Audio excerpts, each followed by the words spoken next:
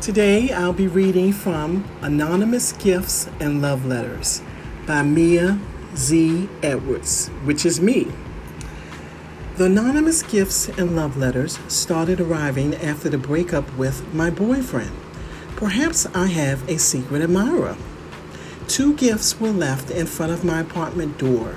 For 2 days, exquisite gifts arrived in decorative black and red boxes.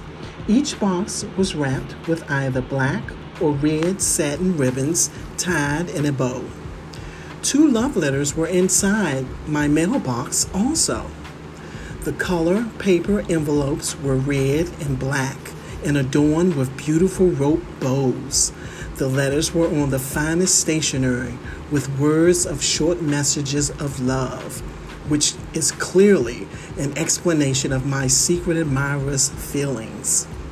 Inside the red gift box with a black ribbon are a set of rings that I always wanted. The rings are stackable rings in 24-karat gold. The rings are designed by Cartier, the French luxury conglomerate that designs jewelry and watches. The splendid rings fit my fingers perfectly. How could my secret admirer know that I wanted these styles of rings?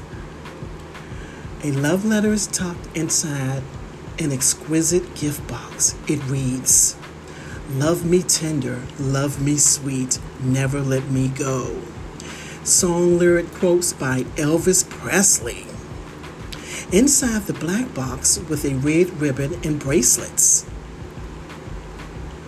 Let me repeat. Inside the black box with a red ribbon are bracelets. There are 3 24-karat gold bracelets. Harry Winston, an American jeweler, is the exceptional craftsman of these lavish bracelets. How could my secret admirer know that I wanted gold bracelets? A love letter is taped on the outside of the elegant box. It reads, "I will love you anyway. Even if you cannot stay, I think you are the one for me." Song lyrics by the group Rufus, lead singer Chaka Khan. These gestures have successfully wooed me. But who is my secret admirer?